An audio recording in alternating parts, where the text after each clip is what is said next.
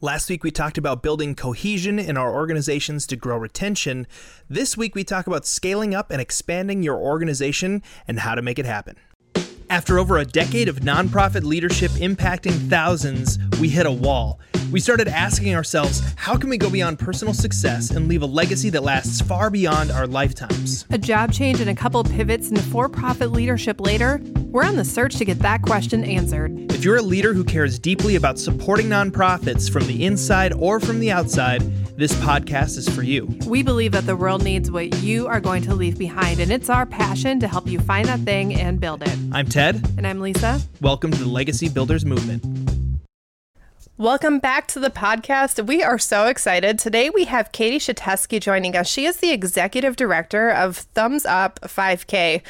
She has a phenomenal backstory, but one thing I loved is they started back in 2014 wanting to do a memorial 5K just to remember people in their lives who they had lost to suicide and really raise awareness.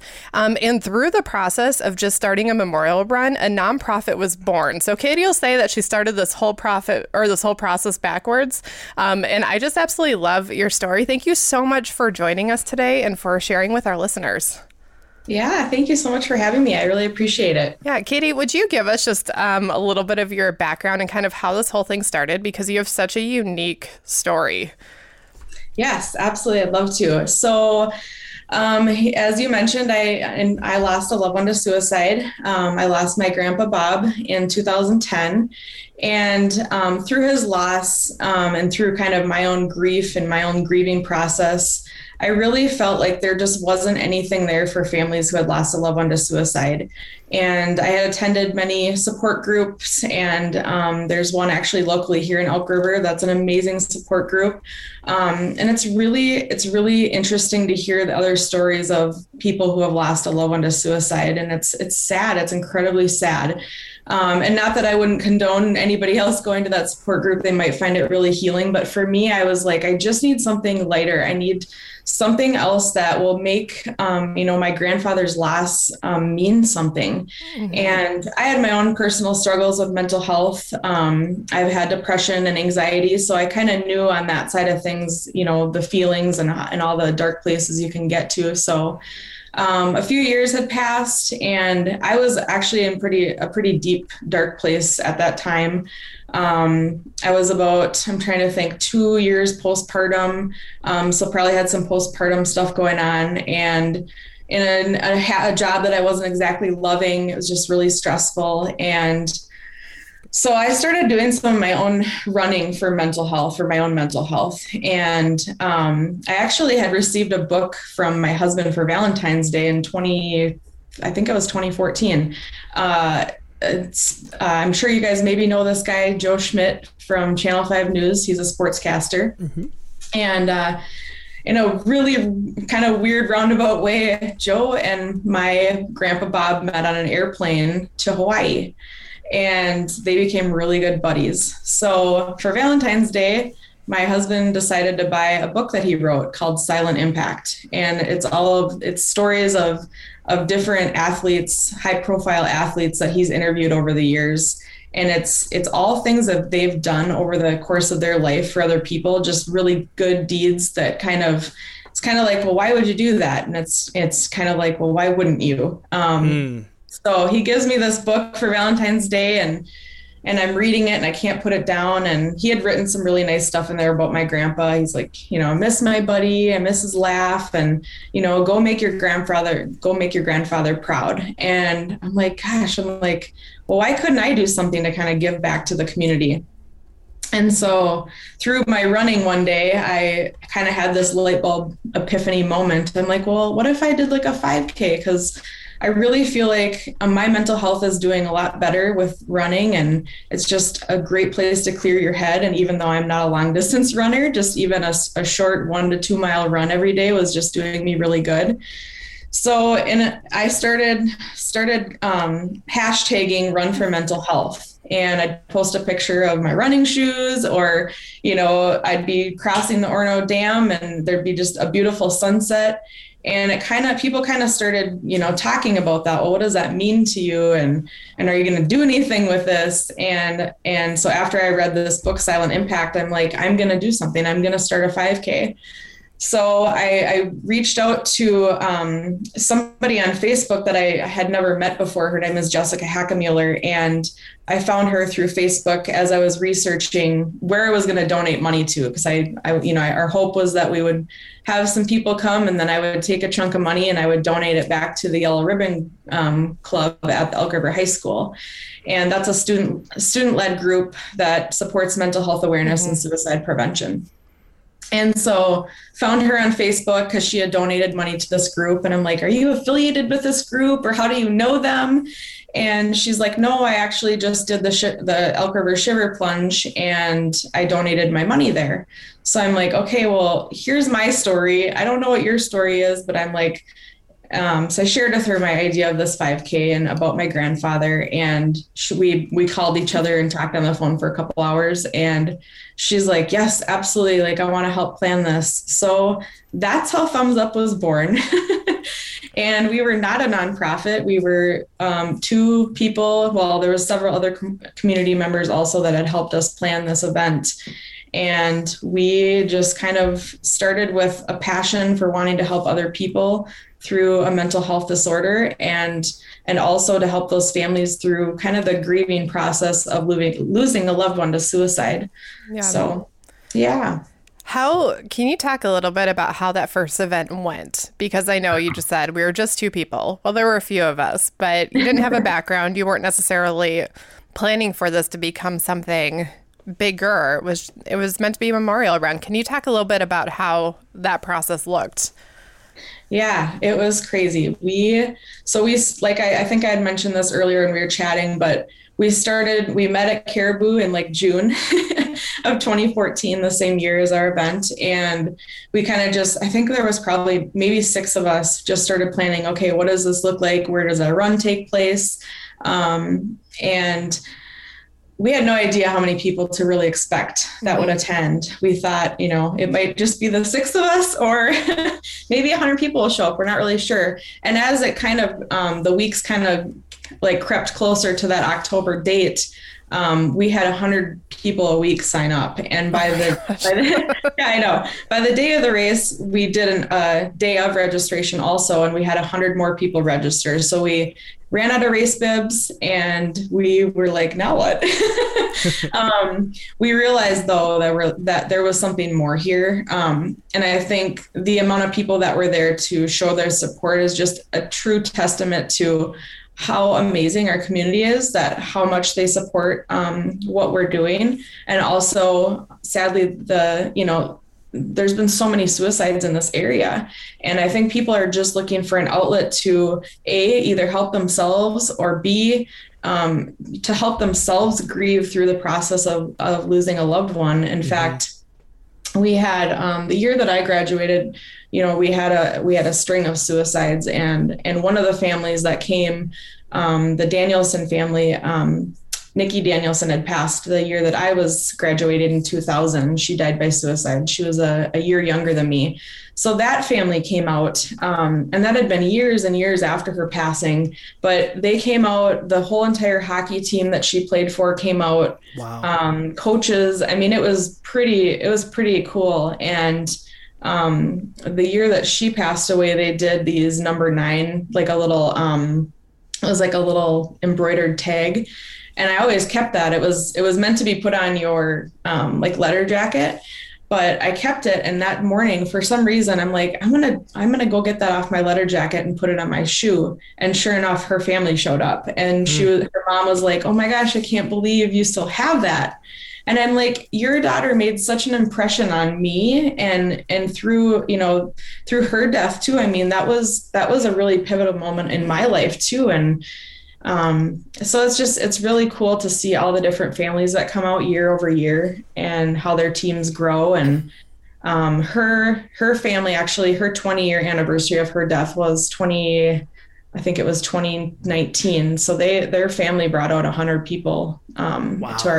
to our event in 2019. So a lot of the clients that we work with and our listeners on the podcast as well would kind of hope for this problem where it's like we have so many people that want to support, and can you talk a little bit about the challenges of that though too, because you, like you said, you weren't necessarily prepared for all these people to show up. So how did you guys handle that and then turn it into a positive? Because it could have been a problem, right? Like it could have been like, oh my gosh, we don't have enough bibs for people and like all this stuff. How did you shift that so that way people were like, this is awesome, instead of like, oh my gosh, there's not even space to run or whatever, right? I think everybody was really understanding, and I think honestly just really blown away. So our first event was downtown Elk River at the Rivers Edge Commons. So if you're familiar with like the Thursday night, I'm trying to remember what they're called now, but where they do the band and the live music stuff. Yeah. That's where our first event was. So it was really cool to see, that auditorium feeling. It's like that whole space was just filled with people. Wow. And it was really, I don't even know how to explain it. I had so much like adrenaline that day and just, and it was really cold that day, but it was honestly a moment I'll never forget, just looking around into the audience, and everybody seemed really understanding. We only were able to stay in that venue for 2 years, and then the city of Elk River said, yeah, I think you need to move somewhere else. I think you've outgrown that space. And then they actually ended up expanding that park, but we shifted over to Orono Park, and it's definitely got a lot more space to spread out, and sure.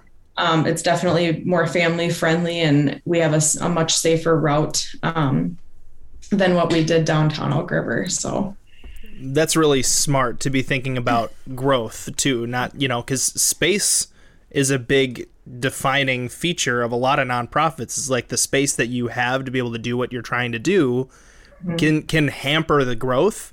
And for you guys to say, okay, what's a space that we go? You didn't just like incrementally go up. I mean, I'm thinking about these spaces because I know the town. It's a pretty big leap to go from the Elk River Commons to Orono Park. Like it's a big place. You got like all the running space around. I'm guessing you guys go around the lake. Is that kind of how that works? Well, not yet, but we're hoping to do that. So our route right now, and this year it's going to change, they're doing a huge expansion project at Lake Orono this year and adding a skate park and a splash pad. So we're actually shifting over to woodland trails this year. Okay. But next year when we come back, we are hoping to do the 5K around the lake, because they just added pedestrian trails right on Highway 10. Awesome. So that will be our hope for next year. So I've already planted a bug at the city of Elk River. That's exciting. You're like, I'm just giving you a heads up. There's going to be a lot of people using this. Yeah, it'll be really scenic. That's for sure. The route right now over there kind of weaves in and out of the government center and kind of down some kind of along County Road 30, which is goes towards kind of Pinewood. But yeah, it's a great route. It's a great venue for us. They have the huge playground there and the beach, so there's lots of room to spread out and for future growth. So as you've stepped from, we're starting this out to see how it goes, to actually starting a nonprofit, and now I know that you're building out your nonprofit more, and you have more systems and structures and all the things that are fun in some ways and challenges in other ways. What do you think has been like your biggest moment of like surprise, or the biggest thing that you've learned over the last few years? Yeah, we definitely did things backwards. That first year, we raised a bunch of money, and we didn't have a nonprofit established. So we donated $9,500 to the Yellow Ribbon Club. And then second year, got to donate more. So we're like, okay, there's something more here. We're kind of growing. We had other community members reaching out to us. So we did form our nonprofit, and that was established in 2016. And it has been really challenging to kind of do that backwards, but I think sometimes it's almost okay, because our passion has fueled all of those changes to happen. And I don't know if we would have done it the other way around, if we would be better off, but we definitely have experienced some growing pains. And I would say up until about 2 years ago, where we kind of just like, this is fine. We can, we have a great volunteer base. We have an awesome committee that's been there since day one. We had, I think, about 12 committee members. And so all of the 12 of us were, okay, do you guys want to do this event? And who wants to help with this event and this subcommittee? And there's so much restructuring that we've had to do to kind of work through those growing pains. And 2 years ago, I kind of, told everybody, I'm like, we're kind of getting to that point where it's getting harder for me, especially, because I take on a lot of the extra responsibilities, doing stuff in the evenings and weekends, and I have a family and I work full time. And so we kind of started talking 2 years ago about, okay, what does this look like? And are we going to hire somebody, or are we going to scale back down into just our 5K, how we started? But the majority of our board didn't want that to happen, because we know we're helping people, and if we're turning opportunities away, I feel like that's, we're turning away a possibility of helping another person. And I mean, to me at the core, I mean, that's why this whole entire thing started, was to help other people. So we had to make some really tough decisions, and we hired a consultant to come in and we're kind of work through some of the struggles we were having, and kind of get us steering in the right path. Because like I said, we didn't start thinking we were going to start a nonprofit. So I'll be the first to admit I had no idea what I was doing. And I'm not ashamed to say that, because I know everything happened for a reason. And I know that I'm a firm believer that God has a plan, and he's going to steer you where things need to go. And sometimes it's the right timing, and sometimes it's not. And so there's been a lot of patience, and there's been a lot of tears. There's been a struggle to get where we are. And now I just came on as the executive director March 1st. And I feel like we're in a really good place. I feel like we're in a healthy place. And I'm excited to finally be able to dedicate, the majority of my day to Thumbs Up and helping other people, and helping people find resources, and to continually further our mission and who we are to the core of Thumbs Up. Who is Thumbs Up? We're not just a 5K anymore. We're so much more than that. So it's super exciting. I love that you talk about doing this backwards, but Lisa and I have had lots of conversations with great nonprofit leaders where in their eyes, they thought it was backwards, because you think, well, first I need a board, and then I need to make sure that we're nonprofit status and all this stuff. But I think you guys were fueled by passion to actually do the thing, to do the cause, and to just start and say, you know what, if we don't necessarily get to determine how these funds are spent, that doesn't matter to us. We're going to go ahead and donate to something that is doing the same thing we care about, and we're just going to find a way to raise money for it. And I think a lot of great nonprofits are started that way. And then after time, it's like, hey, this is starting to make more sense that we just become our own nonprofit. Yeah, I'm guessing that's what you guys your own nonprofit versus strategically partner with a nonprofit. Because there are times when that's really good to do. But you're saying, I think we did it backwards. We're saying, we've talked with a lot of nonprofit leaders, and we've seen many that start by getting the board and the paperwork, and then they don't have anything else. They're like, well, what do we do now? And it's like, yep. The passion has to be there. The drive has to be there. It's almost like you have to be running so fast that you have to pull it back, versus hoping that the paperwork causes the nonprofit to function and succeed. Yep. And it allowed you to scale up, to scale forward, instead of having to start with all of your eggs in one basket and be like, well, now what do we do? So let me ask you right now. So as far as the structure of your nonprofit now, you said you're the executive director. Do you have other staff? Do you, I'm assuming obviously you have a board and you have committee members. So how does that all work? Yes, I am the only employee right now. And then our board is made up of, do you want me to name names or just say who we have on the board? Or? No, give some general numbers and how you structure it, because I think that's what's really going to be a good thing for our listeners to think of? Like, Sure. how does one scale a nonprofit, right? Sure. So, according to our bylaws, we can have up to 9 board members. We currently have 4 people on our board. We're actively looking for some board members right now. But we have a board chair, we have a vice chair, and a treasurer and a secretary. So we're looking for a few at-large positions, and then we're also looking for somebody to take over the treasurer's position. So for anyone listening who may be interested in learning, it's definitely going to be a slow progression. My mom actually is our current treasurer, and it was her dad that had passed by suicide.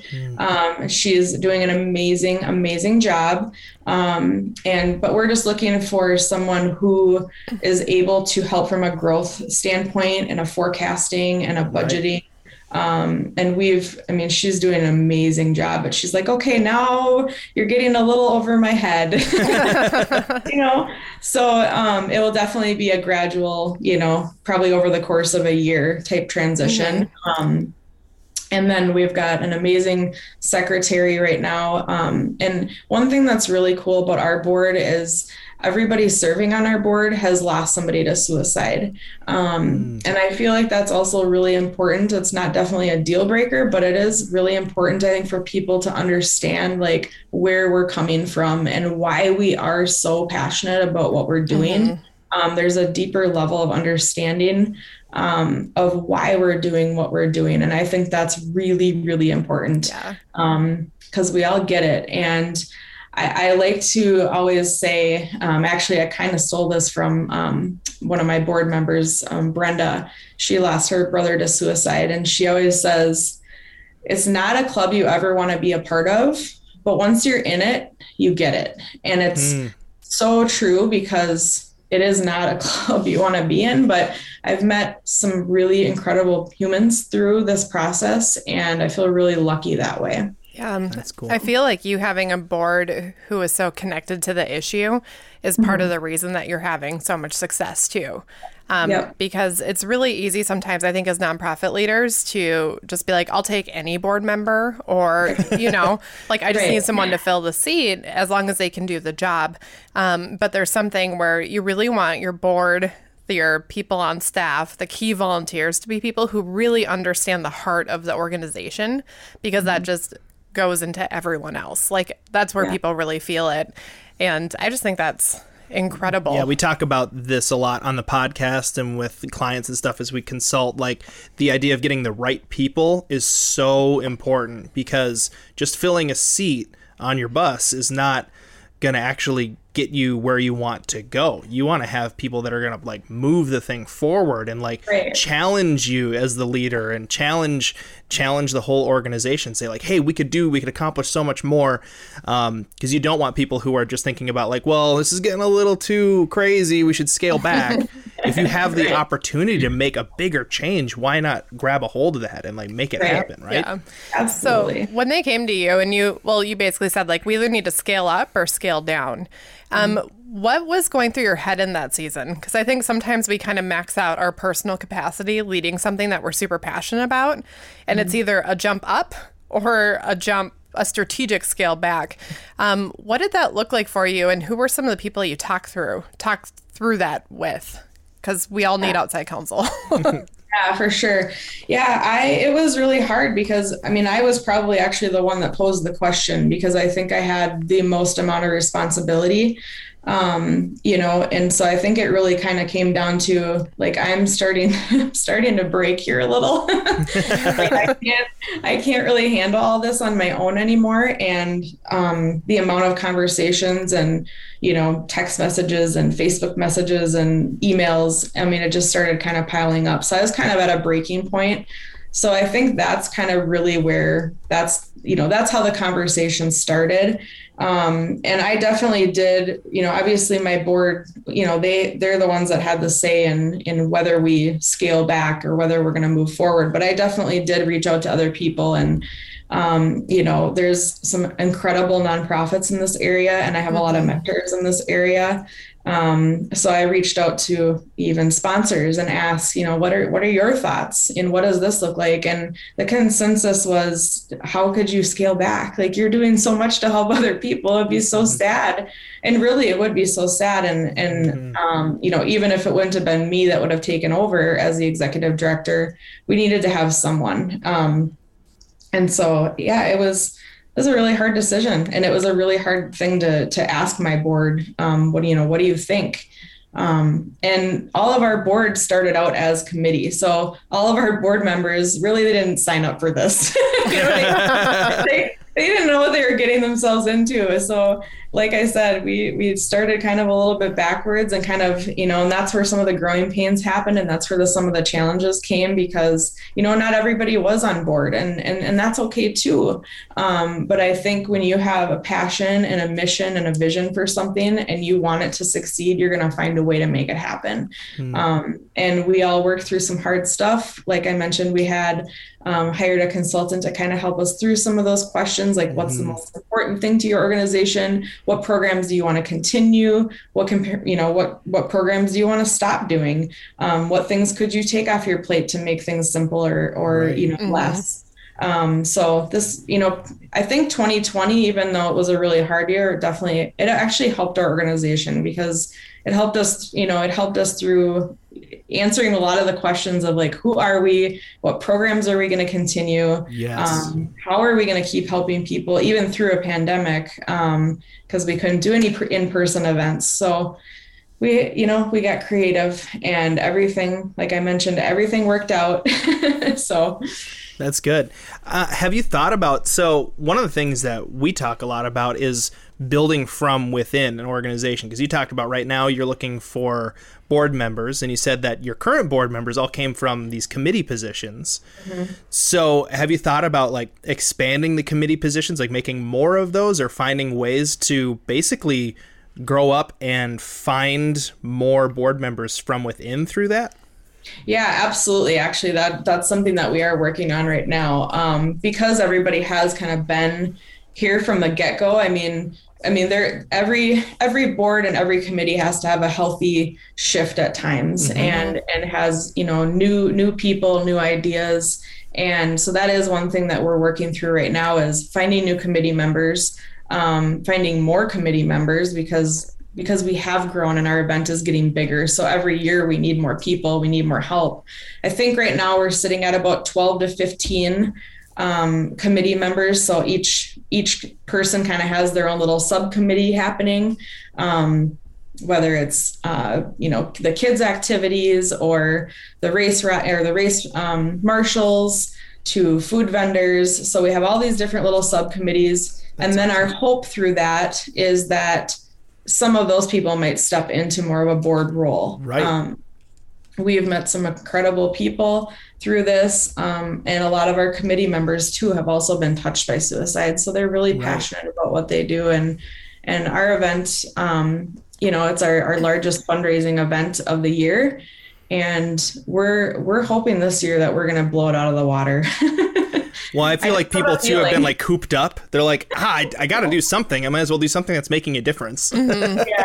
Yeah, people are ready. I love because what you're talking about right now is really succession planning for your board.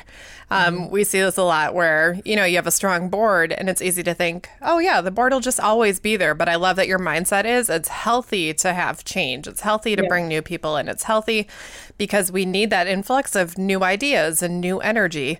And really, when you have a board and then you have committees functioning and then you know who your key volunteers are and then you're building up more volunteer roles, really what you're doing is setting yourself up so that you're not having to run out and try and scour for board members, but you're really raising up the people who you see them on the board in the future. And you're saying, I'm going to train you now so that in 2 or 3 years, you're ready to go. Yeah, we call this having a shallow end of the pool. You have the deep end of the pool, which is the board members and staff, right? And then you have the shallow end of the pool, which is like probably the shallowest end of the pool is like come and support the 5K. Come right? and run. Come and cheer people on. having like steps along along the way to kind of like graduate people to like maybe just, hey, you want to help out a little bit more? Like come and do this. And then just sort of like seeing all that potential along the way is so helpful, right? Because then it's not like you're having to go outside the organization, find a board member that like, yeah, they care, but they haven't really been touched by, suicide in their life. And so this way you can actually just really, people who are already integrated into the culture of your mission and vision is so good, right? Because you're not having to like try to teach that or hope, you don't want to hope that someone experiences suicide in their life. So now they finally get it. Like, you don't want that to happen. Yeah. And you also don't want someone coming in who you're hoping that they understand what your heart is and what the board's heart is. And they're coming in with all their ideas and they're like, okay, day one, let's change everything. And you're like, no.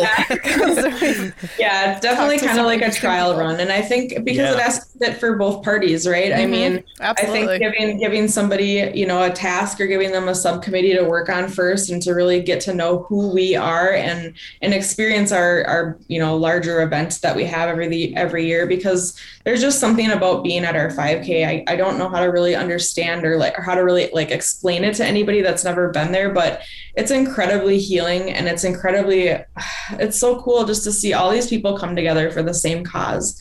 And I don't know, I'm just pumped about it. I love it. And I think that that event in itself creates so much healing for people, families that have lost loved ones, or even people that come that struggle, because I've heard testimonies too of just people that have come to the event for themselves. They're like, I just need to learn more about my own mental health, and I need to educate myself better. And just being there makes me feel like it's okay that I'm hurting too, and I'm not alone. So it's awesome. I just love it. And every single year we get to do this. Now, last year we had to be virtual, which kind of was a bummer, but we still made the best of it. Every single year I walk away from that event and I tell myself, this is why we are doing what we're doing. That's so good. That's so good. Well, man, we could probably talk about this for like 5 hours, but we are getting close to the wrap up point. So we're going to ask you one final question here to kind of wrap things up. What does the idea of building a legacy mean to you? Yeah, that's a great question. I want to leave a positive effect on everyone around me, and everybody that I meet. It's just taking the time to call a stranger by their first name. And I want my daughters to witness firsthand what it looks like to give back to our community and to be really generous with time and money. I want people to see that even the smallest act of kindness can leave the most lasting impression on someone. I don't know if you've ever experienced that before, but I feel absolutely. like taking the extra step to get to know somebody or calling, your server by his or her first name, it just brings a different element to how you get to know somebody. It's being a good listener. It's saying yes to opportunities that will help other humans. That's good. I love that. It's like treating people like people, not like drones running around, right? Because people feel like that sometimes. Just like I'm a face in a crowd, but I don't have a name. And to actually treat people like individuals and people can make such a huge difference in their lives. And I don't know about you guys, but I've experienced a lot of people that give back, and sometimes it's just like showing up for somebody and helping them, even when they like tell you no, or even when they're like, no, we're good. It's showing up and being that person. And it's like taking what you've learned through your own life experiences and then being vulnerable and humble and then brave enough to actually share those experiences with other people. Because I think, especially with mental health, when that barrier is broken and you're able to say, you know what, I struggle too. I've been depressed too. I've had suicidal thoughts before. I've been anxious. I've had panic attacks. It's like, it's this instant like sense of relief for somebody else to realize, oh my gosh, I'm not alone. And that alone, I think, can spark change, because that person might actually go get help and not be too proud, or not be too, proud's the only word I can think of, because sometimes it's like, you just have to get rid of that pride and go, you know what, it's okay to not be okay. We're all going to get through this together. But if you're not vulnerable and you don't allow those, other people to see that you've gone through something too, and it's okay. And there's always somebody out there that will help you, and somebody will always pull through for you. So that's awesome. Katie, where can our listeners find you and learn more about the upcoming 5K and the other events that you're doing? Yeah, you can go to our website. It's thumbsuphigh5k.com. And our event is September 18th of 2021 at Woodland Trails in Elk River. There's a link on our website to the registration page. And we're on all the social media stuff too, Facebook, LinkedIn, Instagram, Twitter, all the social media. Awesome. And all of those locations will be included in the show notes for you listeners to go and check them out. Maybe even if you're far away, maybe you can find a way to still support from a distance. And Katie, this has been a fantastic, fantastic conversation. Thank you so much for being with us today. Thank you for having me, you guys. Thanks for listening to the Legacy Builders Movement. If you appreciate this podcast and find that it's valuable, the best way that you could help us is to subscribe and leave us a rating and review. To learn more about Legacy Builders, go to legacybuildersinternational.com. That's legacybuildersintl.com.